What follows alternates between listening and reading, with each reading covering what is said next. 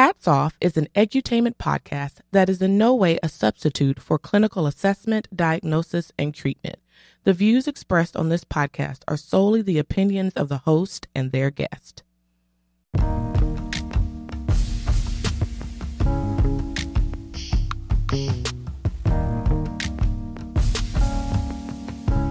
Mental health is defined as a person's condition with regard to their psychological and emotional well-being. But sometimes we have to get real, and that's when we say, hats off.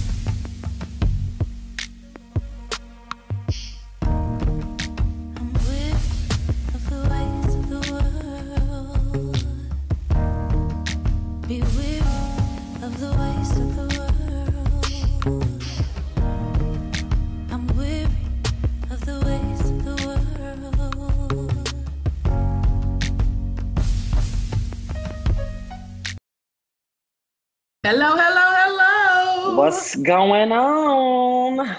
We back. Now, don't get comfortable because we said we weren't going to give y'all a lot of episodes, but we just happen to have a couple of things on our hearts. And so we don't want y'all to get comfortable with this like back-to-back episodes. We're on time podcast. Not when you want it, but when you need it. Hey, wow. So yes, and today, like this is on time. You don't even know how on time this episode is.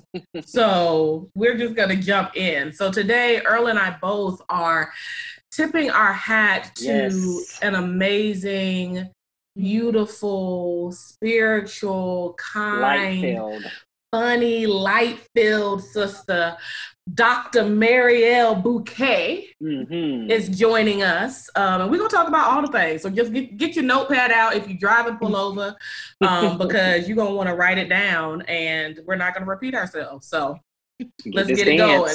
So get this dance. All right. How are you doing, Doc? And give her things. Dr. Marielle Bouquet. Go ahead and introduce yourself to the people. Yes. Okay. I'm just having my life just being with y'all. So I am a psychologist and I work primarily as a therapist in the New York area and also as an educator in all things decolonizing the general and longstanding and Eurocentric lens that we've had in therapy and in systems of health overall. And so a lot of the work that I do just centralizes around that, just like calling out anything that is falling within the umbrella of white ideology and just nonsense. So yeah. Give them a little brief history lesson because I don't know if people, I know we've talked about it a little bit, but I don't know if the people really understand the colonization of mental health. Mental health really just started, its inception has been, it's been created as a system of colonization, as yet another system that creates a lens of pathology or a lens of inferiority for individuals that are non-white. And so we have so many ways in which that is expressed and reflected in the field of mental health. But some of the more prominent ways are in the over-pathologizing of Black minds and identifying individuals that present with a specific set of symptoms that are Black as having a stronger label or a more pervasive and chronic and aggressive label than their white counterparts, which then leads to more aggressive treatment, leads to debilitation to the extent where people aren't able to be functioning individuals in society. And we can already think of the multiple ways in which that can actually be deleterious or harmful, to people in their day-to-day functioning, right? And so we have at our disposal within mental health the capacity to really debilitate and disintegrate the life of a Black life by way of the way in which we conceptualize the Black mind, and we pathologize it and we think of it as ill. And so, this field was actually not created for us. It was more so created to cater to the neuroses of white women. And it was created by white men.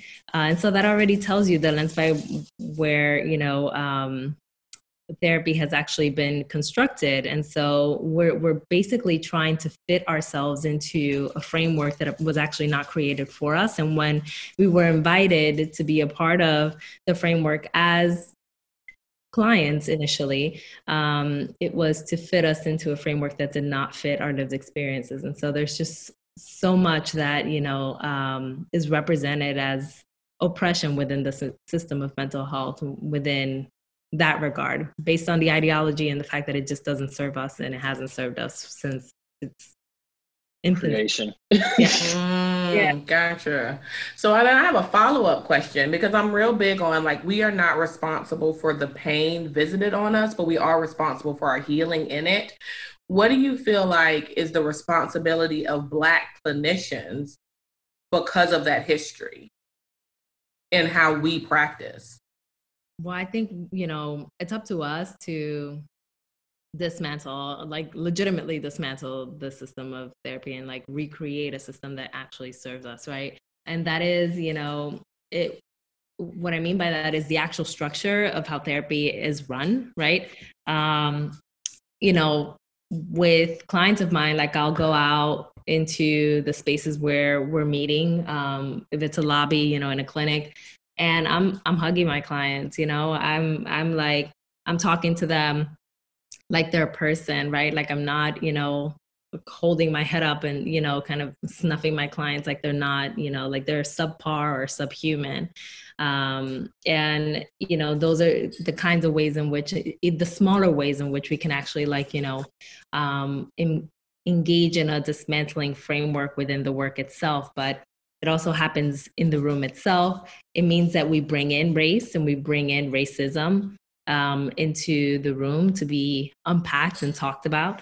And it also means that as Black clinicians, we're working with policies, with politicians, and with individuals that are in positions of power within systems to actually create a better framework to better serve the Black community and the BIPOC community, so that we don't see the level of attrition that we're seeing time and again for decades, among our communities. We don't stay in therapy very much, and it's because it is a space that isn't safe for us for the most part. And, it's a very big task for Black clinicians. Unfortunately, we have to not only give therapy and do the work, but then also be advocates in this work and dismantlers in this work.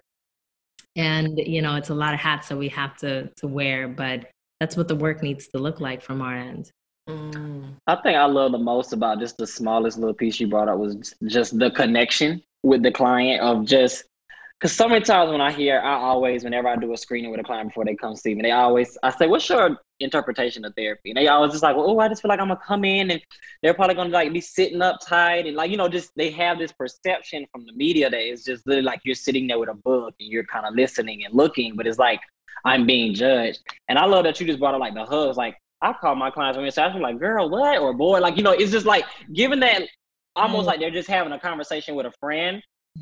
I just love that. And I think that piece alone, you see all the time on social media, people's I can't wait to go tell my therapist about this. Or they'll be child, what Earl said. I've seen friends that'll name their therapist in their post. You're who the hell are you talking about? And they're oh, that's my therapist. But I'm they'll be very much first name. Well, Earl told me that this is how you should be addressing, those type of things. And I think that just really takes some pressure away from just the whole sense of I have to be almost I feel like clients think they have to come to sessions. I got to be perfect to present to this person when really you're coming here to heal. I love that so much, because that's basically us bringing us into that space. We're here and we're showing up just as we are. We're community sensitive people, and that this is how we talk about each other just in general, and that's how we're going to talk about each other in the context of the relationship that's held in therapy. That Earl, that's my dude, right? And to hear that anybody would be relating to you or to any of us in that way, it's so heartwarming, because that means that they feel held. They feel in community. Mm-hmm. They feel like we get them, and that's so important. It's so cute. It's the goal. Yeah. Right. And I think, interestingly enough, that is something that, even though like whiteness has expected from us, it's not something that they recognize that we have with each other. Mm-hmm. So I think that there's often a comfort level with me when I have like white clients, because of my Black, like, you know what I mean? Like, they expect me to hold them. Like, you know what I mean? I think it's their ancestral experience of my people that we hold them. But then there's a discomfort with us holding each other. When I think about how difficult, quotation fingers, it is for them to comprehend our collective rage when one of us is murdered in the street, I'm like, but like we're a collective. Like, you know, like, we have all the feelings for each other as a community. You know what I mean? Like, it's like they can understand collective rage for them over losing a hockey game. Oh, snap. But not our collective rage for seeing, you know what I mean? Like, I had to tell one of my friends, who's a white guy, who's an ally, and is in the streets, like, he's doing the work that he talks. But he had sent me some videos, and I was like, I need you to be clear. When I hear George Floyd say "mama," I hear my son's voice. And when I hear screaming mothers, I hear my own. Like, I don't need you to show me my pain. Mm-hmm. You watch it, because Right. you need to feel all the discomfort that shows up in that. But I got it already, because we are a collective in our pain as well. And so I found that, that is kind of taught to us. So like, when Black girls in school are sitting together, then they're like bad. You know what I mean? You got to separate them and move them around and not let them, and you know what I'm saying? Like, where Mingle. that's not the same. Right. Where it's like, that's just them wanting to be connected, but that is not valued and seen as that in the way that it is for us to show up for whiteness, if that makes sense. So I got like two thoughts on that, because I feel like one, that's a power and control thing. Like, Absolutely. just the whole thing of like, if I keep y'all separated, y'all are not going to congregate and build power and build rapport and realize you're a force, versus if I separate you. But I also thought about, like, I honestly think sometimes, not all white people, some white people have this idea of like, well, why can't you just disconnect from it? Like, it's a switch. Like, they really just think, oh, well, you can just disconnect because that's not you. But it's like, that can easily be me. Like, in an hour, that could be me. That's how quick it is. But I really think they have this whole just like mindset of disconnect from it. The expectation for us, but like what you said with hockey games, or even if, Lord be like a lion or something is shot, like, it's an uproar, it's change. We need to put these laws in place, but like a butterfly, literally, like a tree. So up for animals, right? But you want this human life, this lifespan that could be over 100 years of longevity. You don't care, but something that, and not saying that all life is important, but that's a 15-year max, probably. You're in an uproar about. Which is just crazy to me. Yeah. And I wonder actually if that hinders our ability to evolve in those ways.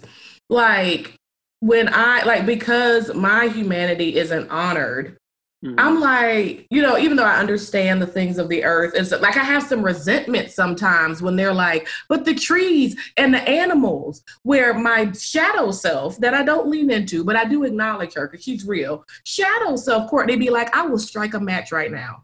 Like, if you say something else to me about this tree, but not about Tamir Rice, I will burn this motherfucker to the ground. Like, say one more thing about this building or this statue, this inanimate object, and nothing about my humanity, and watch me lose my shit. Like, you know what I mean? I'm like, but I want to care about the old oak tree. Yeah. But I don't have space because, you know what I mean? It's like we don't ever have space to engage in those ways. I mean, even like when they care about like, stuff like an oak tree, they really frame. They forget there's like such a disconnect between the fact that everything that's happening around like how we need to preserve the environment actually impact people of color, particularly Black folks, so much more. Yes, please talk about that. Environmental, health disparities. Yeah, and it literally like it's like, a direct connection. Like we don't even have to like run in circles to try and figure out like, does it affect, like it's like literally affecting us. But there's such a disconnect between the fact that this actually ties to a Black life or right. birth Black lives. It's literally just about the tree, right? Yes. And like, everything is so disconnected. Like the lack of consciousness is so wild to me. And the need for increased consciousness is so incredibly like massive. Sometimes I look at people that are, situated in, kind of white middle America, and I'm like, whoa, like they really lack even metacognition and consciousness. Like it's wild to me. And I'm like, how are we ever going to get to a place where these people have a capacity to capture, the entire systemic problem and even like their role in it. And it just, it infuriates me, because I think we're so behind. And it's actually really embarrassing, just kind of like to think of myself facing the rest of the world as being a North American like person and resident and citizen. And to know that that's the face of America for the most part, and it's so ignorant, and so there's such lack of consciousness around connecting the dots on things. Yeah, it's so wild. But to both of your points around like the congregation of Black girls and women, and Black people, right? There's this perception of threat, right? That when two of us gather, there is an inherent threat. There can be one of us and there's an inherent threat. Turns out, yeah. And so I always think, they're probably thinking, anything that aligns with a stereotype, they're either up to nothing or up to no good, or they're, likely to, be devising some plan that's actually going to target me in some way. And I have to find a way to, disband them. And so I think that that's why there's been so much, there's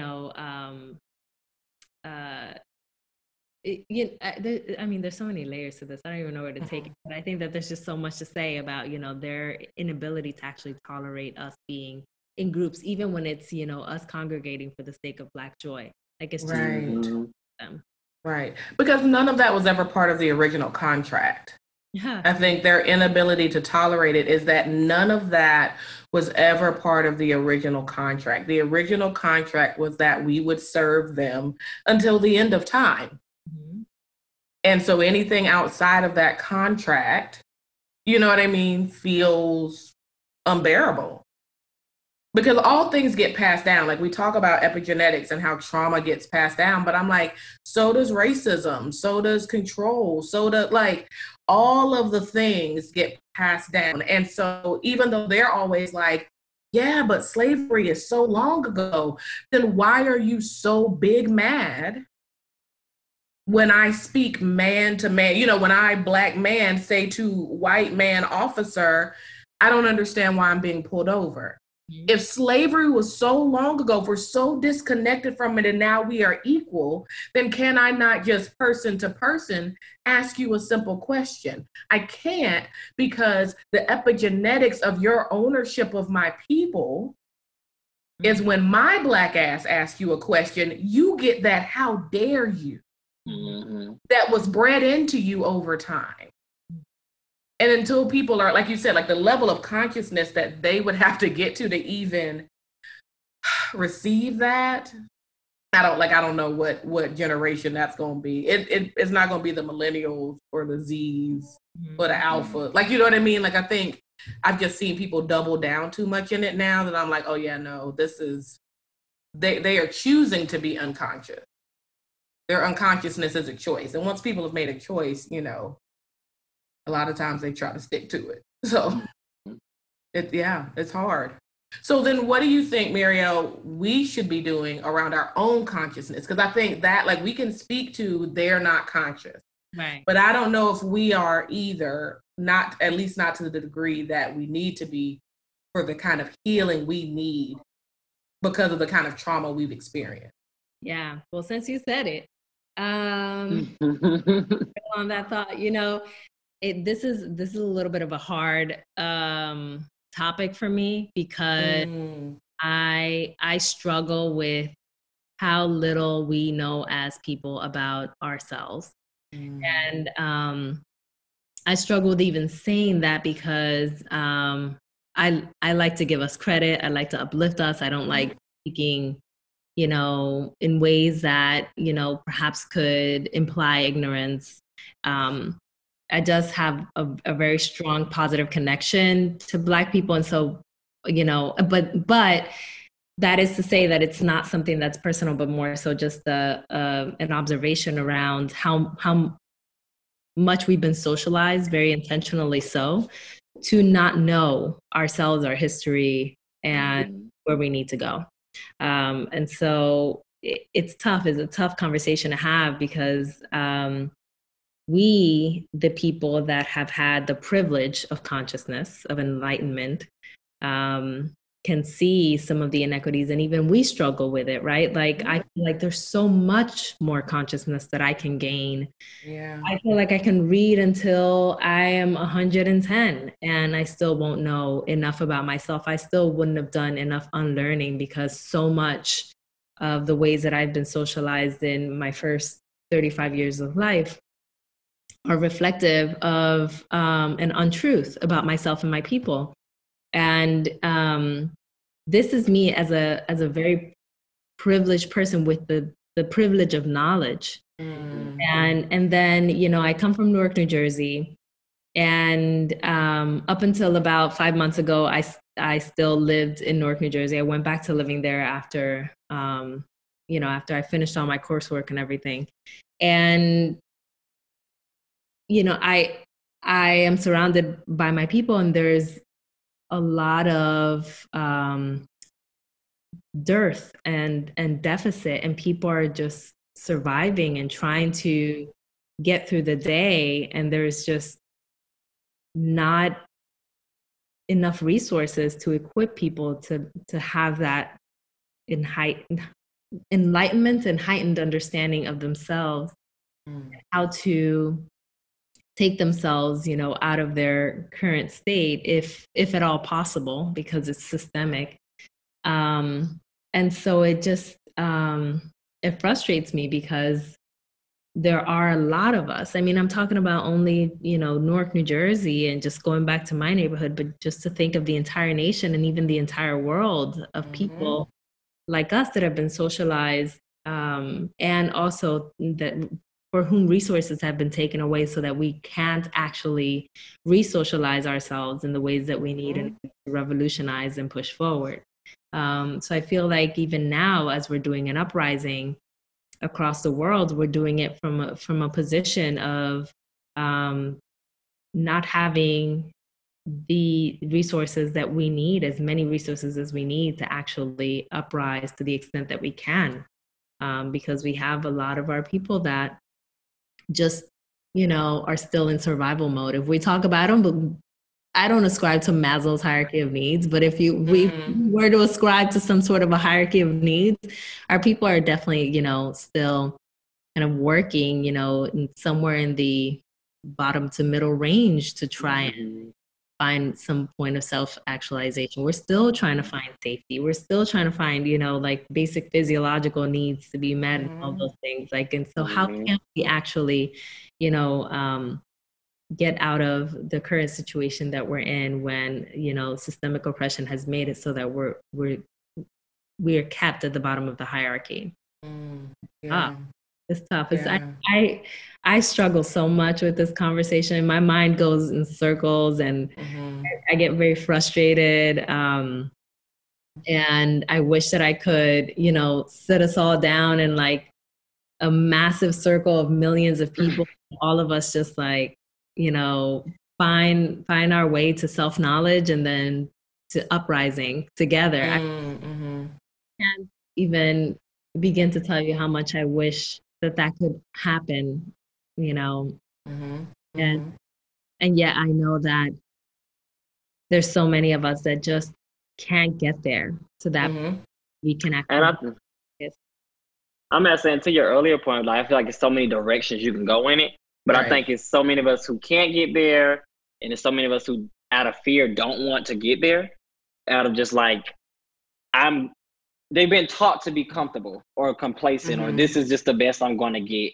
And I think, like, even if we look at generational things of hearing that, well, that's just how things are, or this is just how we are, when you don't have to be, and it takes someone in the next generation or whatever generation to come and say, actually, we don't have to deal with this and we can do more. But I think, like, when you have that thought of like, this is the best I can get, and if I make it to this inch a little bit better, I'm better than what this last one was. So I think like that mindset can also be crippling.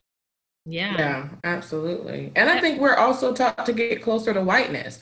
And so that in itself is asking us to step away from whiteness. And so then it's like, ooh, like I've been, for centuries told whiteness is the answer. And you're telling me to actually pull back from that. That can create its own trauma response. You know what I mean? Like, even like when I think about like the natural hair movement and how it's shifted and turned, and my mom saying, when I retire, I'm going natural again. And I'm like, why are you not natural now?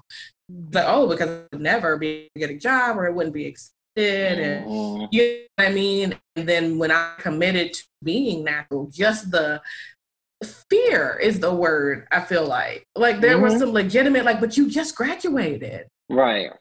And I was like, I didn't have these words in 2004, but I was like, and they gonna get this dance. Like, I'm not putting that shit in my hair anymore. Like, what does that have to do with anything?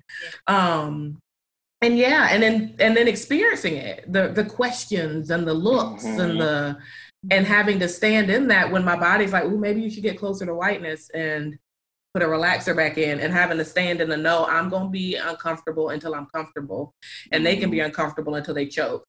And we just go, like, they're going to get this dance. Like, you know what I mean? Like, this is going to happen. Yeah. But it's such against the understanding. And I feel like that's where that constant being conditioned to whiteness, I think that's why there's so much imposter syndrome, because this is not, I've been taught this is how I'm supposed to show up. And when I get here, that's not comfortable with me, because that's not who I am. And I want to show up who I am. But like that constant, well, this is how you're supposed to be. So when you get there, it's just like, am I supposed to be here? Like this, in this form? Like, and I feel like that's what fuels imposter syndrome so much. No matter what, we can't be them, right? So it's literally a recipe for imposter syndrome anyways. But this whole fear that we're collectively talking about, like it's just a part of the terror. They terrorize us, right? Into as you mentioned, right, Earl? And so like I remember there was back in 2017, I think it was, I had held a workshop on microaggressions back then. And I remember having had like tweeted, I used to have people like take a pledge to actually move the work forward, and actually write in a contract that I would create where they would pledge like, I will do everything in my power every day to fight racism. Those were educators, so within the school system. And myself and another Black woman that were a part of that conference that were doing these workshops, we both tweeted about our experience, and, just very excited to have done so, right? Like I'm showing pictures of people like signing the pledge and everything. And this white supremacist organization and publication actually like took our tweets and created a whole article around it. And we got flooded with messages, emails, like the works. Someone, made an like kind of a semi-threat with their gun, and also to like report me to some other organization. I'm not familiar with the organization, obviously, because I'm not a white nationalist or whatever. But and then the other woman, she actually got a death threat to her email. And I remember that for a month, I couldn't tweet. I couldn't engage in anti-racism work. I couldn't. I was terrified. I was like, gosh, they threatened her life. Will they figure out where I live? The internet, there's like so many ways you can find out a person's address. There's so many ways that you can figure out, like, people know that, you know, where I go to school, like someone can be waiting for me out there. And so there were, you know, so many ways in which that fear brought me into a place of complacency where I was like, I'm silencing myself. I'm not doing it because I literally cannot, and I can't risk myself and my family. I'm good. Right. And so it does. That's what the terror does. Right. That's in Kentucky right now. Like, that's exactly. Yes. Like, you know, we're going to do everything to terrorize you in every way possible so that you can say, you know what, hands up, we're good. You know, we're not, it's cool. Black lives don't matter. We're good. We're good. Right. Yeah. Up to letting the face of the movement against Black lives be a Black face. Right. Because that is terrorizing in itself. Yes. Like, y'all don't even respect your lives. Look, as long as we got him close enough to whiteness that he'll turn his back on you. Yes. And I feel like that's what when you have people like that, going to my comment earlier of like, oh, well, you could just disconnect. I feel like that's how he's like, I got my fiance and us at our gathering in his yard. And it's like, I'm just disconnected. Like, see, if you guys just disconnect like me, we'll all be happy. But no, you're a pawn. And successful, and yeah. That's infuriating. Someone, you know, and they're usually well-intentioned, right? But, you know, someone had said to me one time, you know, in reference to me having a client that was Black identified and was having a really tough time with the murders that were happening, you know, and this is, I think, something common that people say, like, even on the internet, like, you know what, why don't you, like, tune out, like, turn off the TV, don't engage. And, you know, I'm like, good and well, right? Yeah, you know, maybe I can, you know, ingest less of this information, but do you also want me to, like, yank out my Black skin or something? Like, right. Like, I'm still living in this Black body. And if I got to go out and get groceries, then, you know, I already have to engage with a system of terror, right? And so there is no disengagement. Like, it just, right. thing, you know?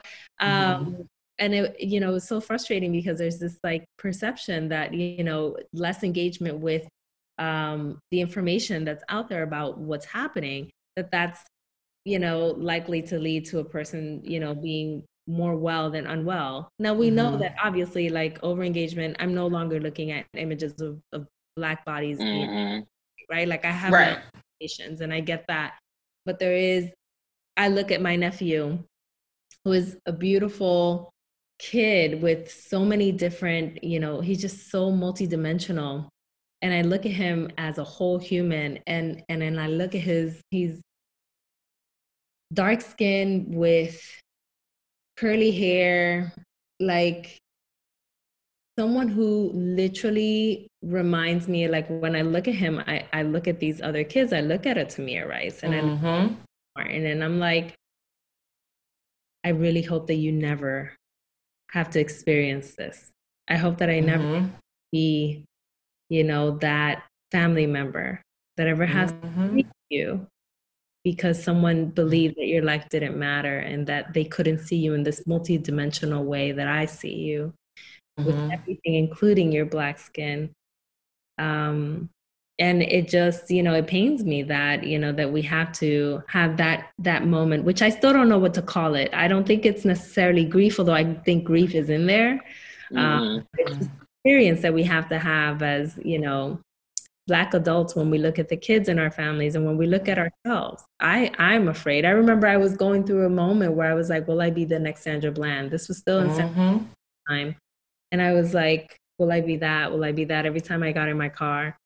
You know, and I'm like, and I'm a clinician. Like, I'm someone that, you know, is supposed to have it all together and, like, you know, do the thing on myself, do some self-therapy and all that. And I'm like, yo, I'm traumatized. Like, I'm not. Yes. fun. Yeah, absolutely. It's wild. Like this Yeah. is so it brings up so much emotion, you know? Yeah, yeah. And I don't know how they can get it. The only thing I know, when I'm in Tennessee, the like we're in the closest, biggest town. I need to go to Walgreens and I lock the keys in the car. So it's me, my white friend, and my son. And Carter's like his food got locked in the car, so now he's like leaning on the car in despair, like my French fries. So I'm getting irritated, like ain't nobody do this to you on purpose. And so my friend was like, well, let's walk to Little Caesars. And so I'm like, okay. So they go and walk to Little Caesars in this rural Tennessee area. And when I tell you, she came back holding the Little Caesars box, shaking, and she was like, okay, so I was so aware of who was looking at him, what the energy was around him. I was standing in between people. And she's like, she's a white lady with some money. Like she has none of the, she was like, this one guy came in with like a rebel flag mask. And I was just like, can you hurry up on the pizza? I got aggressive with the people. She was like, is this your life? Wow. I was like, yes. And that was less than 10 minutes. Right. And I was just like, and she was like, but like, no, like this is your like, and she was like, how do y'all do this? And I was like, right. And we do all day, every day. I take him to get pizza all the time. And she was like, then she just like, and it's like washed over what her body had just been. Then she's like sobbing.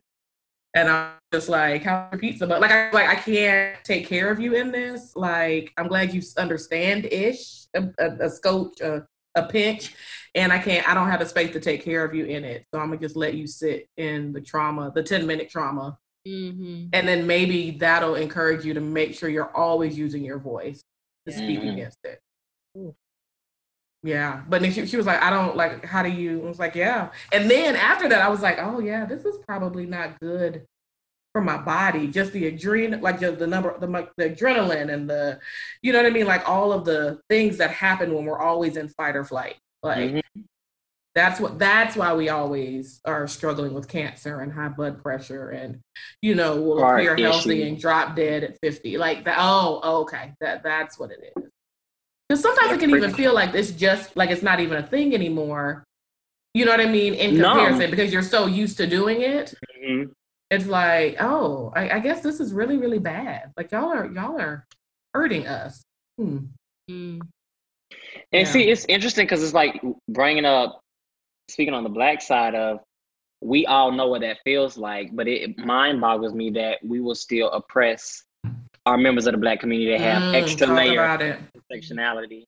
So like, what that feels like. And to me, I'm like, is that you getting a piece of the power and control of, well, let me do it too. Because not only are you Black, but you're Black and gay. I'm not. What's the thing everybody say, you got 2-3 strikes? I don't have that many strikes, so let me go ahead and just strike you out. It just makes me think, like, what makes you put someone else through that when you know the daily ordeal of, let me get out of bed and go into this unsafe world and pray I make it back to my bed by nighttime. It's like it's learned terrorizing, right? And like and the level of disconnect, that can happen. Like, I don't understand how somebody can actually disconnect from a Black person can disconnect from another Black person because of their sexuality. Like, how can you not see your fellow Black person, right? And really like honor them as a fellow human being that's in the struggle with you. And instead, like, actually, ascribe to the ways that you've been socialized to see them as either inferior or whatever other ideas you may have about them, because of their sexuality. It's just, I think it's a part of the socialization, while I also, think it's a part of what we need to undo and unlearn. Yes.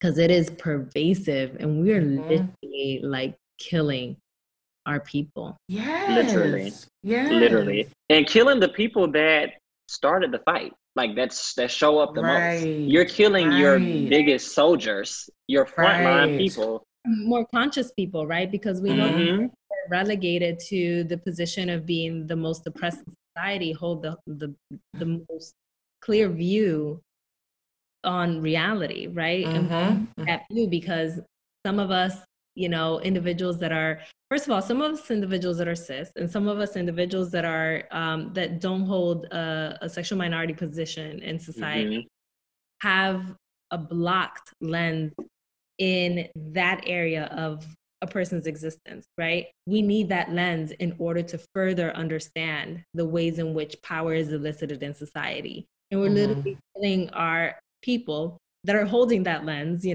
for the sake of like heightened consciousness of the collective, right? Also just the fact that they're fellow humans and they're, our fellow are actually like, breaking down.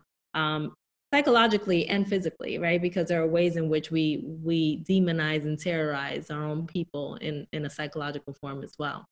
Absolutely, yeah. And it makes me think about, so I know I talked to y'all about the consciously right before we started recording, but the video, the young lady, she was speaking, she was saying that it's so interesting between Democrats and Republicans. And it was like, so many Black people identify as Democrats just because they say, oh, we're supposed to have these liberals because I'm a minority. They said, but then you have these super religious backgrounds or mindsets, or really, you're probably better fitted for Republican. But like, she just was bringing up, like, y'all have this idea of I'm Democrat because I'm Black.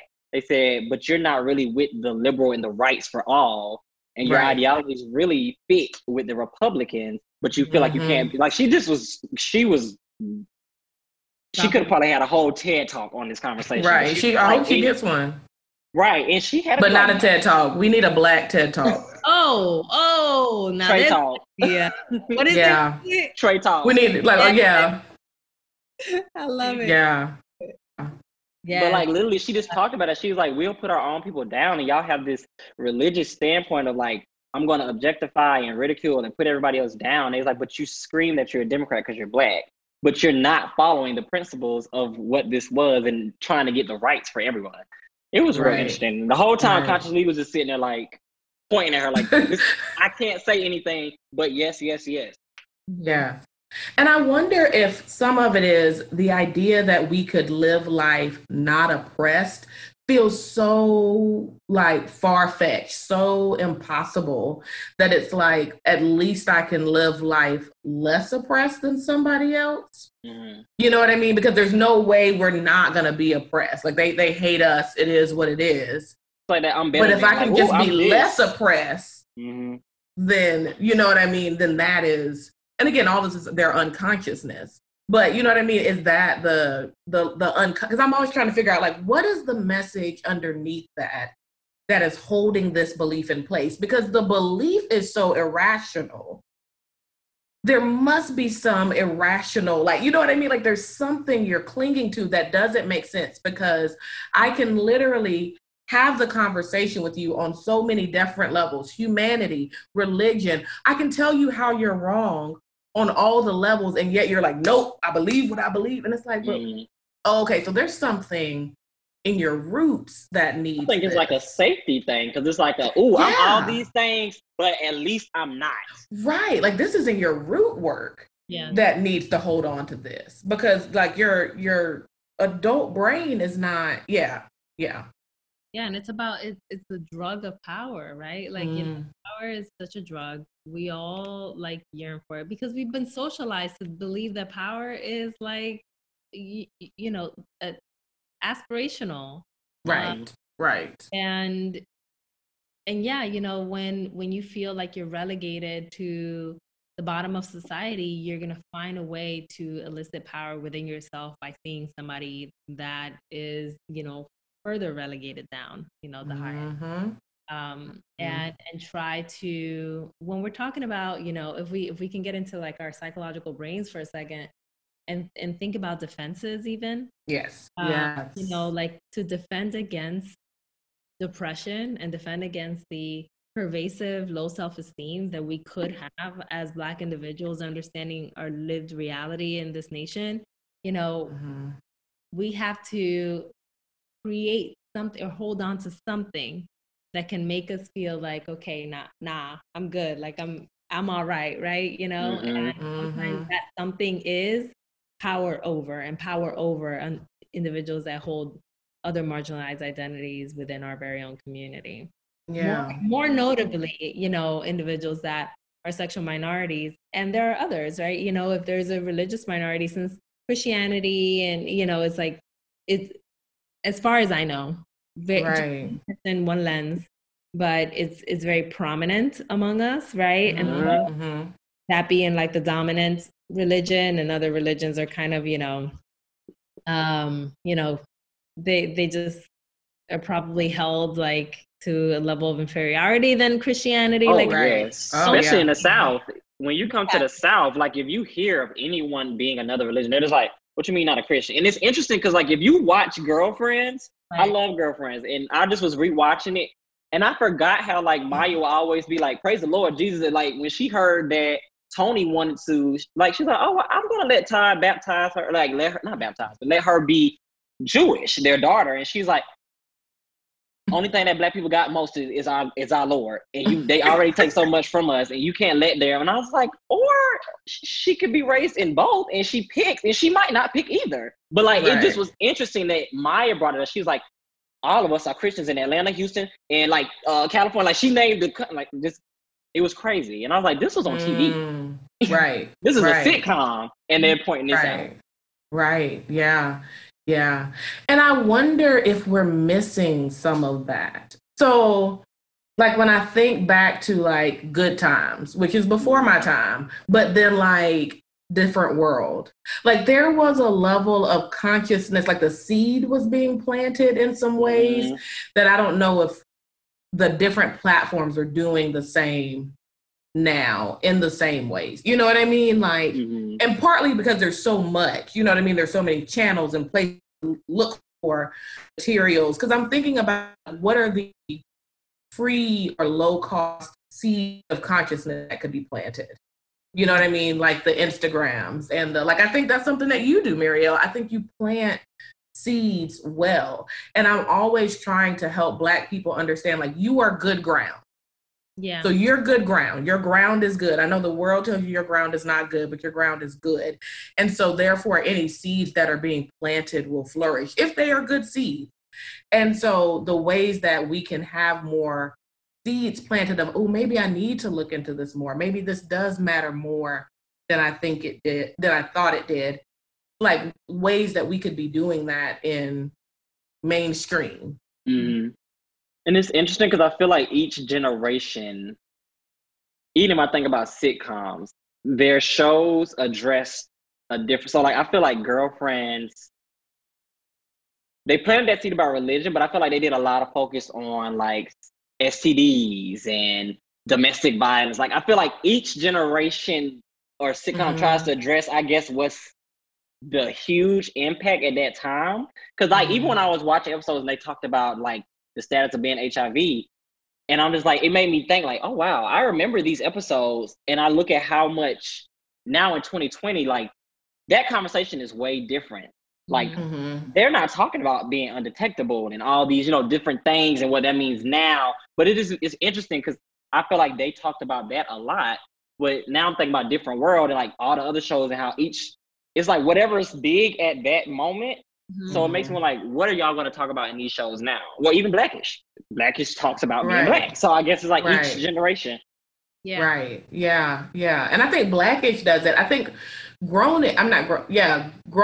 Like I was a little disappointed that there wasn't more consciousness in that one, even though it's the same people. I was like, oh, it's going to be like the stuff. Like, and I was like, oh no, this is just about being in college. Just oh, okay. Like it feels like they missed the mark. Yeah, and I think that is the thing. Like the responsibility of those who know better is to do better. So, like for example, my son loves to draw. He drew this. He was like working on some like comic thing. He kept talking to me about it, and he brought it to me, and I was like, "It's great, bud, but I need you to make the people Black." Yes. And he like looked at me, and I was like. And he was like, well, I don't, but I guess I was just drawing it. I was like, I understand. It's not a judgment. It's just that you and I have been talking a lot about how important Blackness is and how important it is that we honor our Blackness. And you are incredibly talented. You started this little YouTube channel you're proud of. And so things you put out, you need to be responsible for. And so this, it's not enough for just you and I to talk about it. Now that we've talked about it, you and I are responsible for putting it out in the world. And so I'm not saying there's anything wrong with the characters being white. I'm saying you're not white, you're Black. And in this family, we edify Blackness. And so I need you to make them Black. Yeah. And I was like, and maybe even switch it up a bit and maybe have someone who, you know, loves differently or believes differently or looks different, but they all need to be Black. Mm-hmm. Love it. Carry on. Like, you know what I mean? Like, I'm not going to continue to, he's 9, you know what I mean? And I know that, like, for me, my mom made me pick, like, whenever there was like open-ended things in school, she made me pick the Black thing. Mm-hmm. And for a long time, I was like, this is ridiculous. I wanted to do Babysitter's Club. And she was like, no, that one little Black girl from American Doll, that's the heifer you're going to write about. I'm tired of it. She was like, get your ass over there and write about the Black. Like, you're Black and your Blackness matters. And I know if the system is telling you that it's all the same and we're all the same, but we're not. And you need to know that, and you need to uplift who you are. Mm-hmm. And so, like, that's the hard line for me. You know what I mean? Because again, it's about like, well, I know better. Mm-hmm. And so I can say he doesn't know better and be like, oh, he don't know better. I'm going to let him, or I can require more because I know better. Yeah, exactly. Yeah, you know, like when, I swear, like, I'm already collecting, I'm not a mom yet, but I'm already collecting stuff. Whenever that happens in my life, like I got books, like children's books. Like, what am I doing with children's books? But I'm collecting. Mm-hmm. Manifesting. I sure am. Yes. Sure, right? But yeah, I remember, you know, when my nephew was around that age, he's now 13. And even a little bit before that, where he kept saying, like, I want spiky hair. And we were like, what the heck is spiky hair? Like, what is that? And then we realized that it was the time when all the little kids were getting the mohawk. Mm-hmm. And the only one with the mohawk with tight curls, right? And so all little boys, like, most of them were Latinx, you know, some white. I didn't realize this, that he was actually in a town where he was only one of a few Black boys in his school. I didn't know this until I started picking him up at school, and I'm like, oh, look at this. Oh, we're the kids. Right. I was like, what the heck? I tell my sister, like, right away, like, no, we need to socialize him around Black kids. Like, he needs to be, like, he went to camp, and it was all Black boys. Mm-hmm. You know, it was like, I was like, this needs to happen now, because I could already see, you know, how he was self-deprecating. And also, you know, idealizing whiteness. Yes. And anything that was close to whiteness by way of his hair, right? Mm-hmm. Like, no, you know, this is how the self-hatred, the self-esteem issues, the self-concept issues, you know, start to surface, start to become ingrained and internalized. And then when he's an adult, it's going to be so hard, you know, to undo some of these things for him and with him, so that he can, you know, engage in self-love and communal love. And so it just broke my heart to see, you know, him at such a young age, you know, utilizing just these words that were racialized, but that actually one wouldn't know unless you really, like, attend to him and to, you know, to his language and what he meant, and ask the questions and look at his environment. And it's, you know, it's really frustrating that we have to work so freaking hard. Yeah.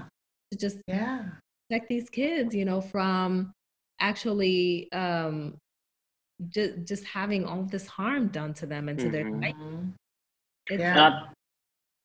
I like the point you made. I feel like this is so easy to miss the mark because they don't use the words that we would catch up on. So, like him saying spiky hair, if y'all didn't investigate that or, like, you know, be observant, we would have totally missed the mark. And then by the time you realize that there's the issue, not saying it would have been too late, but it would have been so ingrained. Like, if you would have been like 18, 19 now, talking like, oh, you know, using the words of, I wish my hair would be more flat, or just like would lay down.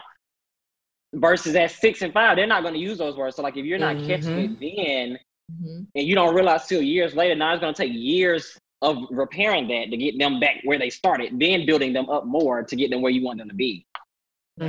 Yeah.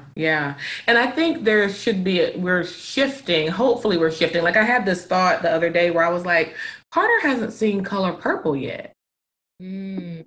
And, you know, and he hasn't seen, like, I feel like at 9, I could quote Color Purple. You know what I mean? I could quote. You really have a choice. Like, I had seen Roots, you know what I mean? I remember when Alex Haley did Queen and we all sat there and just, like, there wasn't an option. It was, we watching Queen tonight. Everybody be sitting on the floor by 8. But I've been I listen to the New York Times, The Daily, every once in a while. And there was an episode where this Black woman was talking about, like, the health disparities in women's health for Black women and the connection to usually when we're starting puberty is when we're also being introduced to racial trauma in certain ways. And so, like, 10, 11, you're watching Roots, and you're imprinting this trauma while your body is shifting and changing its imprint. And, you know, and what we know now is that there's a bigger connection to the physical, mental, spiritual, emotional than we've ever given credit to. And so when I'm watching myself be hanged and harmed and raped and mistreated and enslaved, while my body is learning how to create life and changing to prepare me for the next phase, and then we have the highest number of fibroids. Okay. You know what I mean? You're sewing in trauma with your growing bones. You're literally sewing it in into your DNA. I don't know. And then, sitting with, like, who I'm supposed to be as a Black woman. Should he have already watched Color Purple? Like, you know what I mean? And it being like, I think we're going to wait. Yeah. You know, that I think we're going to wait point. I wonder about that too, you know, because I wonder about this generation and how they're internalizing information, racialized information. And, you know, how we did and in the ways that we're different than they are. And I want to introduce my nephew, and my sister does too, and she does it in her own way. I'm a very involved aunt, as you can see. I love it. It's good. Rightfully so. Yes, I love this kid. I will protect him to the end of the earth. I just, you know, and so, but she and I, we have conversations about, like, when does it feel like the right time for this information and for that information, you know, to be introduced into his psyche. And I struggle with that because, you know, there is, you know, I'm always wondering about, like, how is he going to internalize the information? And at the same time, it is incredibly pertinent to his existence. Right. Information, like, this is a matter of survival. Right. Hard. It's so hard. Yeah. And at the same time, you know, it's just at the intersection of thoughts. Those are the types of thoughts that we're having as a collective all the time. Right. Yeah. And I think we have some different resources now than our parents had. Like, all my mama had was Roots and The Color Purple. But Carter has Carter has the Because of Them We Can subscription box that he gets every month that talks about Black history in a certain way. And depending on what it is, like, if it's the Freedom Riders, we talk about all the pieces of that. And so we talk about the discrimination and the Jim Crow laws and all of the things. Like, we take it deeper than just, read this little pamphlet. But it's not the image of a Black man being beaten on screen. Like, you know what I mean? When it's time for images, we're going to watch Black Panther. Now, oddly enough, he really wanted to watch Harriet. And I was like, and he was like, is it the slavery? And I was like, yes, actually. And but so he has the words for it. Right. And so then he just asked my mama, because that's what kids do. And my mama took him. And then he was like, no, he was like, I know it's the slavery, but you gotta watch. It's different, mama. Like, it's not the same. And I was like, he understands the difference between empowered Blackness and oppressed Blackness. But I think part of that is because I've given him more. Like, we've already been to the African American History Museum. We went to Savannah for my birthday, and we went to the, like, holding cells where they used to hold slaves, where literally you step in, y'all, and Carter was like, oh, it feels different from here. And then he took a step into him to here. He was like, my body feels different. And then when you look on the walls, it's almost, I'll send y'all a picture. It's almost like you can see the outline of people. Mm-hmm. And this lady was doing a tour and she was like, and the pictures change. Wow. Like throughout the year, the pictures on the walls change. And like, it was so heavy. And he was just quietly kind of just walking through, kind of having his own experience of it and feeling that in his spirit. For me, that feels different than him watching Roots. And I think that's what I love about this generation. Their resources are more empowering. Right. So I feel like when I've taught you an empowerment of look how great we are, I can show you the history of when people tried to take that power away. But you already have that framework and that foundation of just, I am fucking amazing. Yes. I come from greatness, but I'm going to now go look at when someone tried to take that away. Right. And how we got that back. But like you said, like back then, a lot of the movies, yes, it was to show us the facts. This happened. But it was very much like this, like today, I can't watch movies with, like I haven't seen here. I can't see certain movies or shows where it's slavery or just the negatives because that's what I grew up on. I grew up watching both versions of Roots, Rosewood. Like it just was all the things of like, and in a way I was like, Lord, this thing is making me so militant. When I get to school, like the white people say, hey, I'm just like, why are you talking to me? But like, it's just like, it gets you so, because it's just all the history. It's like you're flooded. Yeah. But like when you have like the double hand of just flooded, and I have this power of this, we're so strong.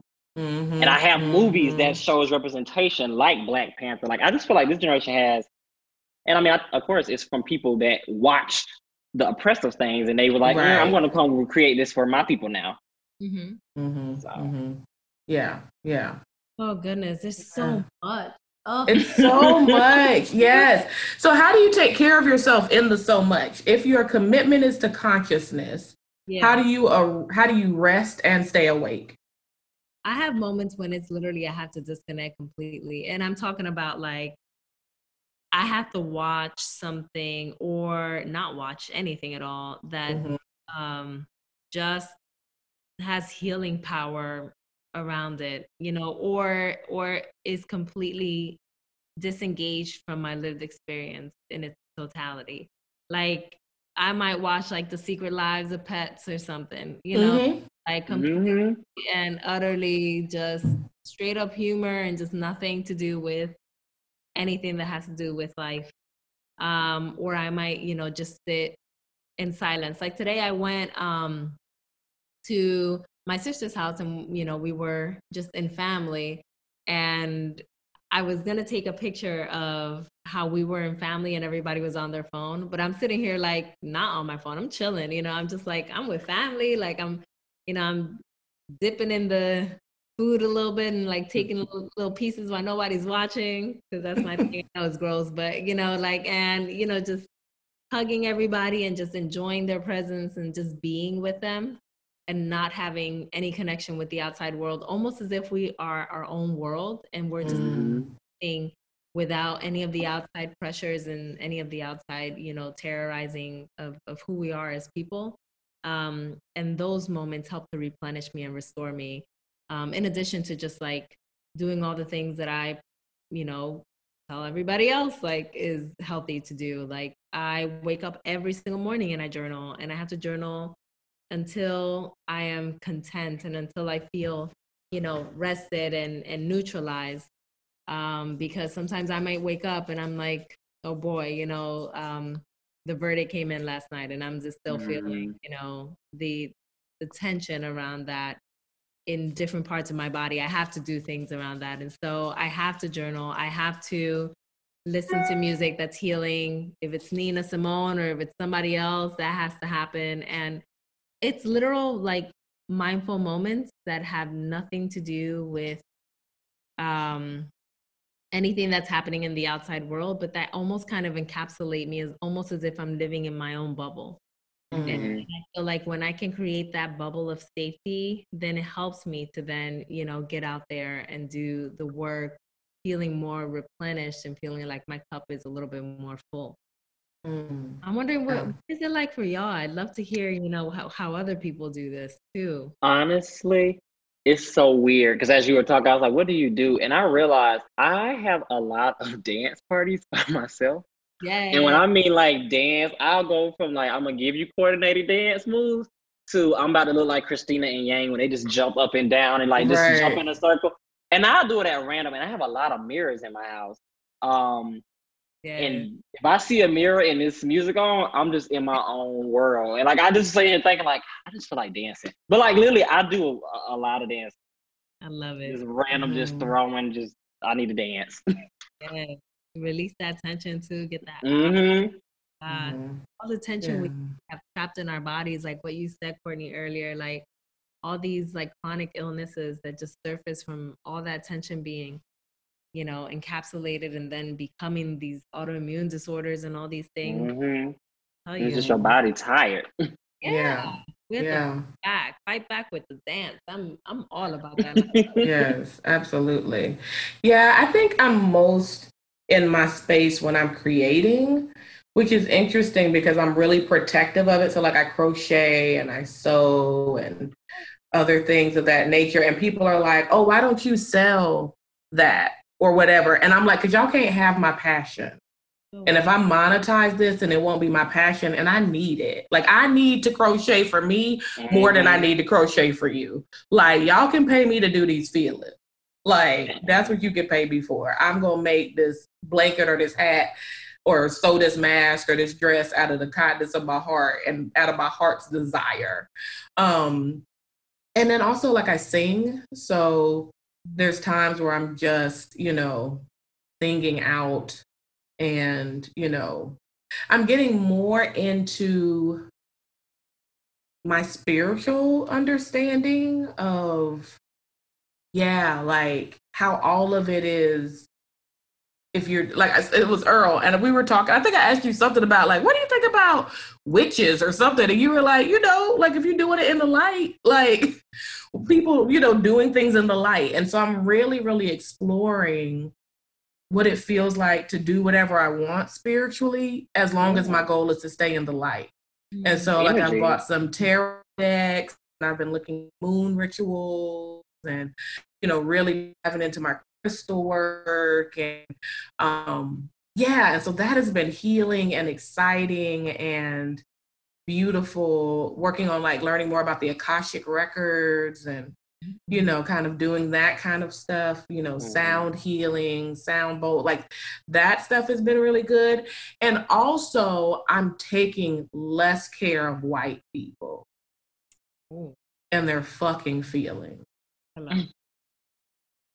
Hello. That's been a big part of it because I operate in some white spaces. And in those white spaces, I've decided that you will, like the code switches off. And so you will get me in my blackness. And if that doesn't work for you, by all means, ask me to leave the space. And I will oblige because it's your space. And so I'll get the fuck out. But yet, if you want my magic, you're going to take all of me with it. Right. And you want my magic. And so far, whatever shit they talking it behind my back. And they got their shit together in my face. And I mean, for me, that's been the most healing of like, when they make the comment, I say in the moment, oh, that was inappropriate. And let me tell you why. And then let me set the boundary. Like literally my new boundary with you is that I don't have to have personal conversations with you. Our conversations can only be geared to professional. And if you try to have a personal conversation with me, I will end it abruptly and remove myself. Yeah. And then they cry and oh gosh. But you can only be in charge of yourself. So let me go like you said. You just sip on that water. Were you sipping on white tears? Let me get those. Yummy. Got a little citrus flavor to it. You got too much salt in your diet, bitch. You got too much salt in your diet. You need to work on that. Put some lemon in your water, ho. Your tears should not be that salty. My blood pressure can't handle that. Screaming. But just. Yes, I love it. Black and boundaried. Yes. That's showing up authentically in spaces like is so important. I still, it frustrates me, but I honor it as a part of my journey, and okay. But I still quiver sometimes, like in my voice when I speak the power, and it's very frustrating to me because it's not just white folks, it's white assimilating folks, it's non-Black individuals that are people of color, that have their own inherent privilege as well. White Latinx individuals that begin on my nerves. And, it's like it's so many people that I find myself on a day-to-day, week-to-week basis having to speak to. And I am a very junior member of many of the places that I'm a part of because I, just became a psychologist recently. And so it's something that, I'm still working on, like just kind of making sure that I'm holding space for the anxiety that comes with speaking to power while also speaking to power. Like I haven't held back on a single statement that I needed to say in like year. And it has, I'm telling you, like, I don't know how I still have a job. I don't know how I still like, am invited to spaces. Cause I'm like, I'm just telling how it is. And if y'all, are uncomfortable, then y'all are uncomfortable. Right. And there's so much power in showing up authentically like that. Discounting the possibility of there ever being an internalization of an angry Black woman identity or stereotype. There's so much power in that. But although I still have to, kind of process that whole like quivering voice for myself, I'm still very proud of myself that I can show up authentically and speak to whomever needs to be spoken to on behalf of Black, and I think that that's something that I'm hoping for all of us, right? Especially I honestly feel like there's like I don't know if this is like a spiritual protection, but I just feel like there's legit protection when you show up authentically. I don't think anyone can take anything from you or try to discredit you. I just feel like it does something to other people where they're just like, oh shit, okay, let me get in line. Let me just get in order. Like, I feel like it's just some kind of like shield. Like when you truly show up authentic, even when you have anxiety, but you're using that anxiety like to fuel you to continue to be authentic, I don't think anyone can do anything to you. Like, absolutely. You just can't. Yeah. And I think all of that is authentic. Like I'm like, my voice is shaking. You're so inappropriate. Like your shit's so appropriate. I am like enraged and scared. Because Earl knows me, I'm a crier. A lot of times I'm reading people for feels with tears. And you still gonna get this dance. Like I'm still going to read you for feels. You know what I mean? Because you're going to not only sit with your behavior and my boundaries, you're going to sit with my humanity. Right. That I get to cry because I'm a fucking human being.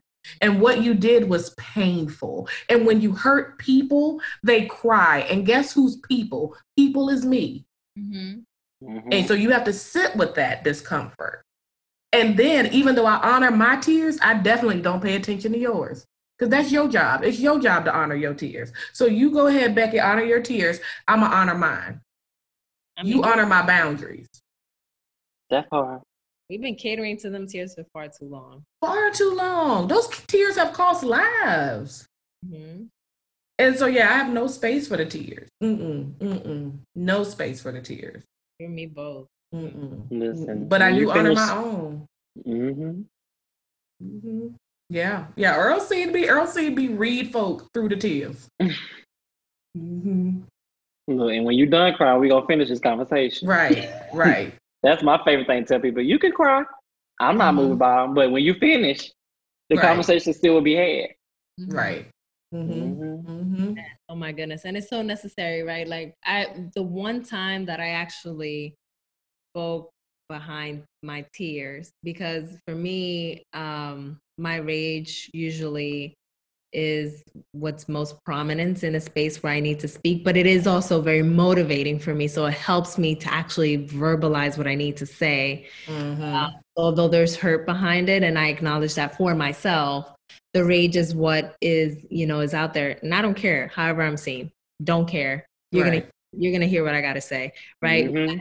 I do remember when Philando Castile was murdered, and that was the moment when the rage was just not sufficient, and the pain just surfaced. Like, that primary emotion was what needed to be in that space. And I remember feeling so frustrated with myself, because I'm like, rage, come on, like, you need to step on that points a finger, and like it's all up in their face, right? But I think I remember the white women that were in that space empathizing with me, tears in their eyes, and you can tell that it was like tears for and with me. And there was no empathy back. I'm like, I don't care for the fact that you're feeling like, because this isn't about me, first of all. It's about it's about a larger thing, than me. And but also, just the fact that it couldn't be reciprocated, because I've already been so socialized to cater so much to white tears for so long that I completely disengaged. I remember actually being like sobbing and seeing their white tears, and almost like all of my tears just kind of soaked back up. Like, I was just really out here, like, I don't know if y'all ever, that one of the first articles that I had to read in school was When White Women's Tears Oppress Women of Color by Akapati is her last name. And it's such a powerful article because it actually takes you through the whole process where something happens, they perceive it as a threat, they perceive us as a threat, and we try to state our case. The employer or the institution doesn't hear us. We become villainized, right? And this rise, empathy shifts her way, and then we're further, stated as like the person that's terrorizing, when in reality, they're the ones that were terrorizing us. And it's like this whole process that really just opened my eyes to the ways in which white tears have continuously oppressed me, especially those by white women, that it shifted my entire relationship with white tears. I no longer hold space for it. I just can't. I can't hold space for a white woman crying on behalf of, when white women, carried a large percent of the vote to create the very circumstances that we're in right now. Absolutely. Yeah. And I don't think that's our job. So I've been saying to, white people, like, that's not my job. And so on all parts, like, what do I need to do? Google, free 99. That's what you need to do. Who should I talk to? Not me. Like, you don't get my energy because you arrived at the party. You know what I'm saying? Like, you done showed up and now you're like, I'm here, guys. I've been here for 400 years. This shit's in my bones. So I'm tired. Like, I don't even have time to catch you up on the happenings.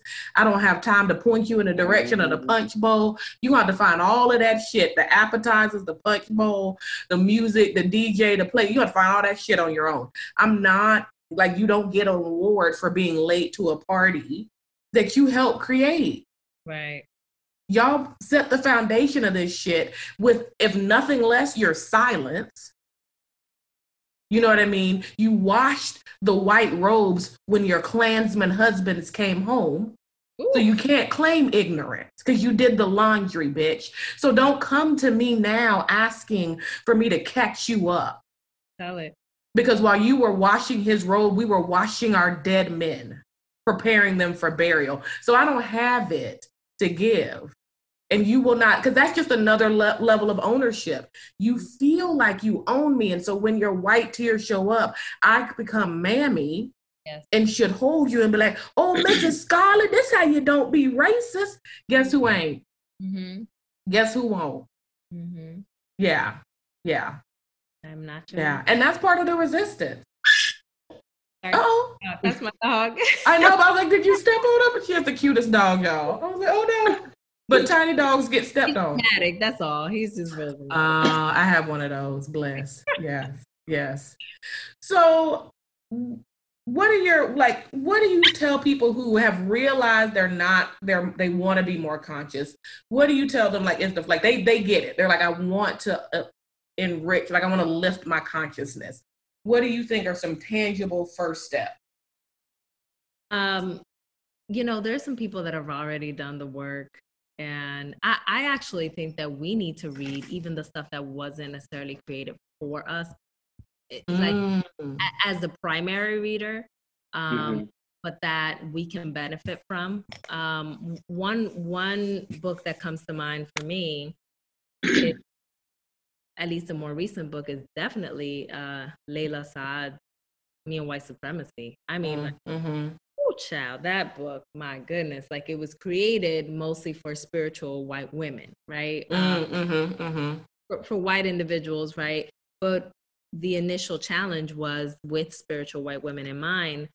And, ways that I have been able to, re-immerse myself in the understanding of white supremacy and all of its components by way of reading this book has been so just transformative. So, I once had, not too long ago, I had a colleague that actually touched my hair, a white colleague, after 6 months of telling her, do not touch it, because she would always say, wow, it's different today. Wow, it's so curly. And wow, how'd you get it straight now? How did it? And I'm like, you know what? I see where this is going. Don't touch my hair. And so, and then, she's walking behind me, we're going up the stairs, and I just feel a curl being tugged. And she thought that I wouldn't notice. And so my first line of thought after I ripped her a new one was to say, go read this book, purchase this book, buy this Black woman, and support her, deposit money into her pocket, and learn something. Come back to me in a month when you've read the book and tell me what you've learned, because right now I don't have the capacity to talk to you. So I know I went around in a circle because this is mostly about us and what we can learn and what I can learn. Right? But no, I get it. Yeah. I'm also like, what about that HR report about her touching you inappropriately? Now yeah. They're going to do homegirl. Like, it's going in her file. That was Y'all better put that shit in her file. Okay. Yeah, well, I mean, that was probably one of the more perceivably benign things that I had to go through. And right.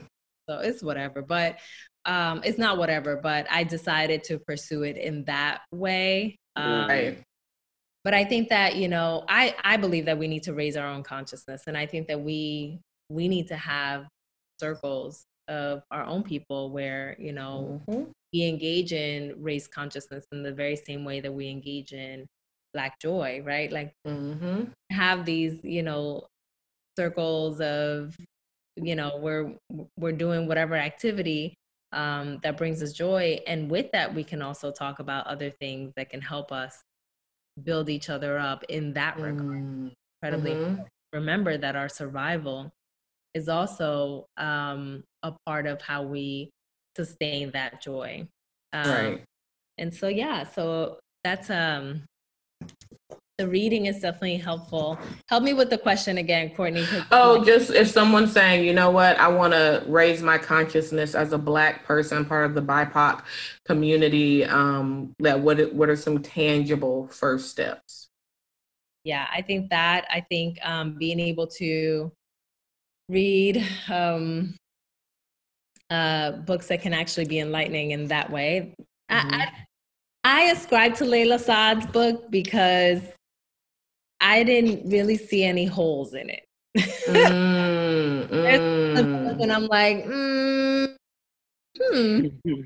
don't want to name none because they're helpful and they, they're out there and building us all up. But I think that, just, doing that piece, being able to journal out, one's own experience around one's Blackness is incredibly important, because remember, a part of how we self-liberate is through that self-awareness, and that self-awareness also comes through, being able to talk about the ways that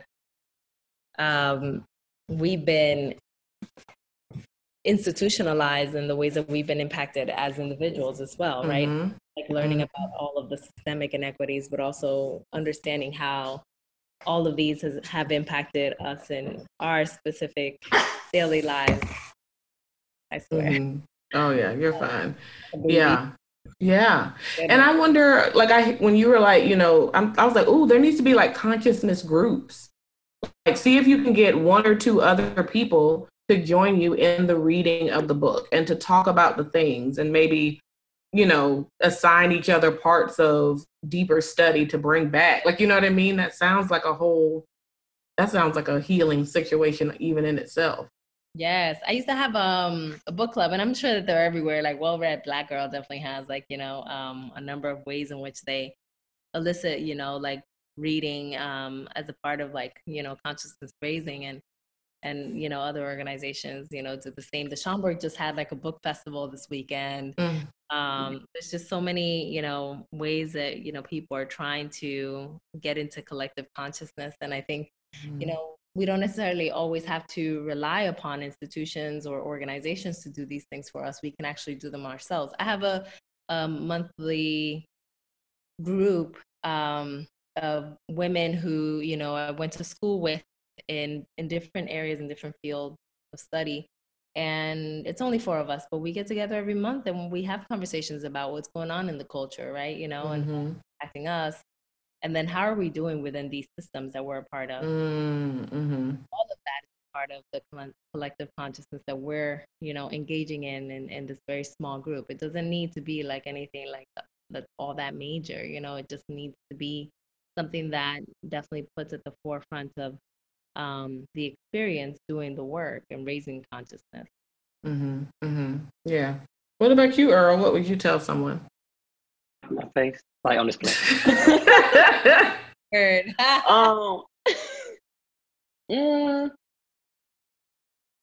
One, I always especially as a Black male, I want to go to therapy, because if it's a Black man asking me, I need you to go figure out where your roots are. So I'm always like therapy.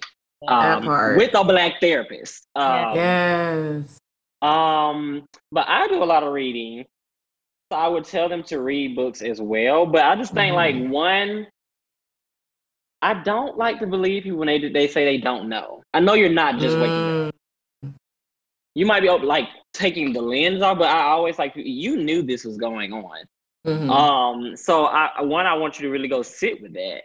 And sit for why it took you so long to say, I finally get it now. Because I think if you understand that, everything starts clicking. Like, and I think that's one acknowledging, like, oh, I was choosing to do this. That's okay. It's a lot of things that we are going through in life, like, oh, I had this type of mindset during this time, but it shifted. So I think acknowledging the shift and what was the reason for the shift.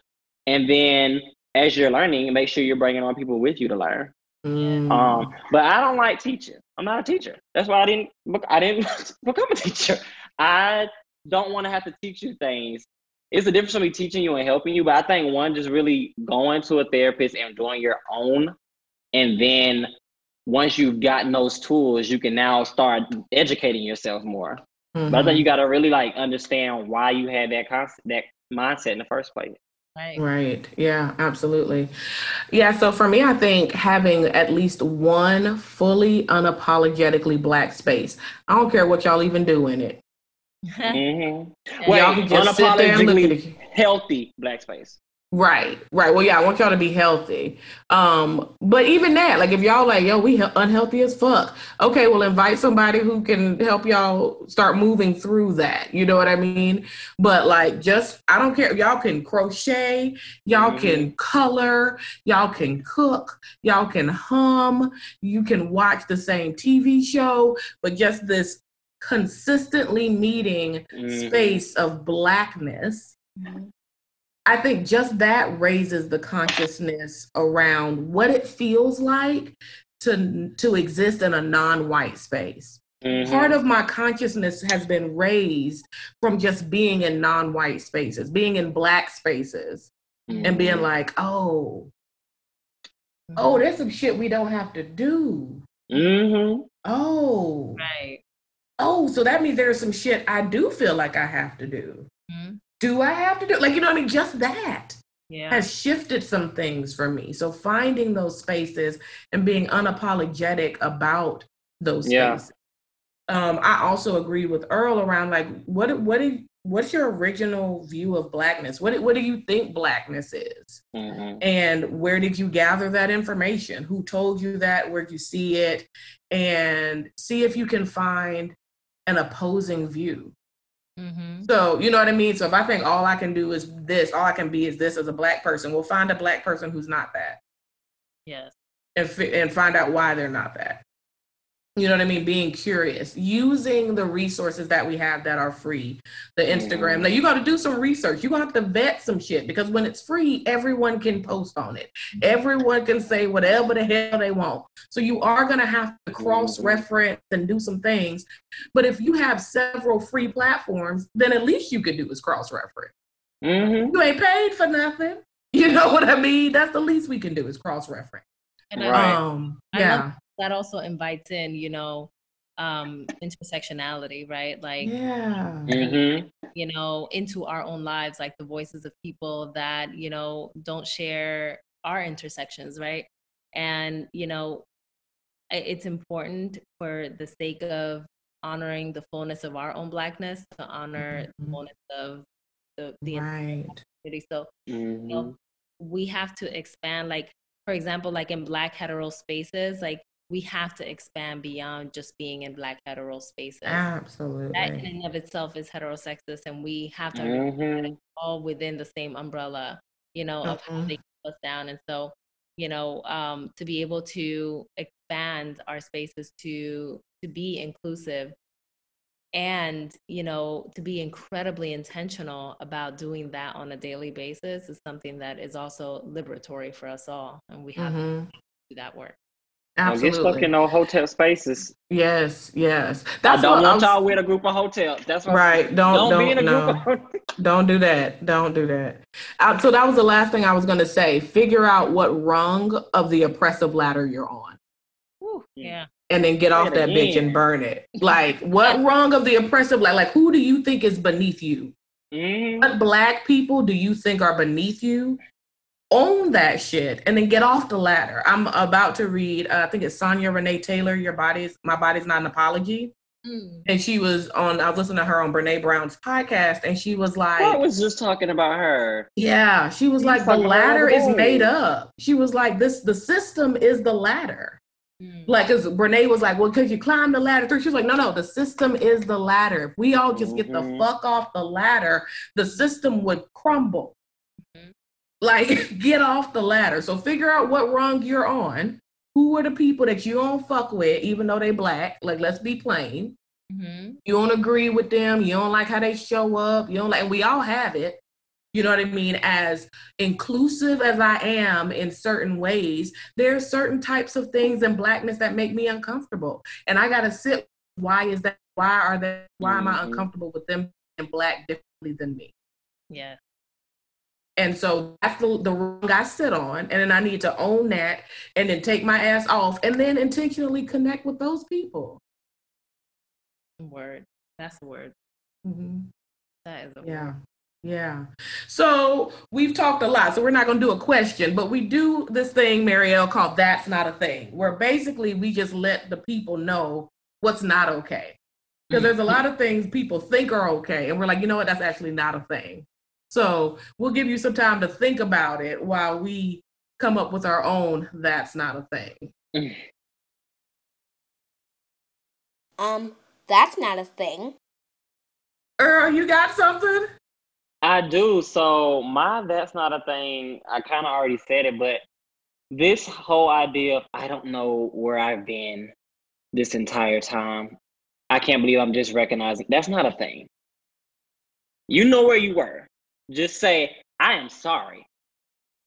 Let's hop into it. Like this whole explanation of, I've been so blind. No, you weren't. You just were choosing to disconnect. Let's use the right terms. Let's use the right words, because if you come and you start saying this hot air, you're still not really seeing it. So that's not a thing. Because you weren't blind. you can see. Yeah. What Stevie? Did you hear? Stevie Wonder said that night. He's like, I can see the bullshit. Like he literally said this other night. Yeah. So yeah, I love it. You can see that hard cackle when Stevie said that. I love it. Yeah, like willful ignorance is not a thing. The decision to not look at the fact, like we can't afford it. I get that people are on different levels right now. I get that. And the willful ignorance we cannot afford. The idea that we are not a collective, we can't afford. And so for me, what's not a thing is those who are deciding to be willfully ignorant about the parts of Blackness that make them uncomfortable. If you don't understand it, Jack, you don't understand it, and we're going to reach back for you. If you're choosing not to understand it because it makes you uncomfortable, and I would really encourage you to sit with why it makes you uncomfortable. You know what I mean? Usually things that make me uncomfortable are things that I desire or, I don't think I can have or I deeply want but don't think are good. You know what I mean? I'm talking to you bigots. I'm talking to you homophobics. There's some stuff in there that you need to sit with because you're going to cost us the movement if you are so completely committed to your willful ignorance. And also, if you're going to commit to it, keep the party going. Keep that same energy. And when the movement gets going, make sure you stand in place. Like if you don't believe all Black Lives Matter, then when all of us start going, remember, we are taking the gay people, the trans people, the non-binary, the differently able, like we're taking all of them with us. So if you don't appreciate them, you can stay here. Like you don't have to come to the next part of the movement, but you don't get to be willfully ignorant and a bigot and then jump on the train when you start to see the benefits of it. Especially when them people that you just named are the ones driving the train. Right. You on their train. Right. And you know me, I'll stand at the door and be like, wait a minute, hold on, let me go back to your Instagram. Oh, you was talking shit last week. I'm sorry, that ticket is null and void. You should reach out to that dude. You should reach out to the Attorney General of Kentucky. He can teach you how to assimilate. Oh, Jesus. Hello. Spirit. Yes. Yeah, either you with the people or you not. Hello. What you got, Marielle? This illusion of power that you think you have by way of suppressing other people within your very own community and, eliciting violence upon the very people within your community, that's not a thing. That needs to go. And that needs to be burned to the ground. Okay. It is a part of the ways in which we have been socialized to disconnect from one another. And let's not forget that all of that fits within the framework of white supremacy. And we need to see it as such. And we need to do away with it. And our need and drive and hunger for power is not something that is innate within us. That doesn't fit within the framework of our people, and especially when it's power over and violence over our very own. So let's go ahead and burn that. Yes. There's no room for it. I love that. I love that. Yes, always be checking if Massa got motives in your behavior. Are Massa's motives in your behavior? Only Massa would want you to oppress your people. Hello. Yeah. Well, tell the people where they can find you. Where do you want the people to find you? Where can they stay connected to the doctor? I hope in more spaces like this. This was so Like, this is everything of how I want to be spending my night. Yes. And most regularly on IG at Dr.Marielle for sure. I'm on there a lot, and there's a lot of communication and connection that I hope to elicit on there. So find me on there, y'all. Absolutely. She'll do a meditation with you, a good sound bath. Like, yes, Lord. Get in there. Yes, absolutely. We get into it. Yes. So thank you so much for joining us. This has been amazing and healing for the soul. And we hope y'all took notes and got the things, or you're going to rewind it. Because like I said, we're not repeating ourselves. So you can check us out on all the things. We are Hats Off Podcast, CLT on Instagram, and Hats Off Podcast on Facebook.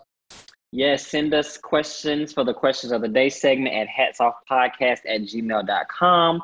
Also follow our business pages. My Instagram is Earl Martin LCSW. My Facebook is also Earl Martin LCSW and Nate Virtue Counseling. I know that's long, but you're gonna get into it.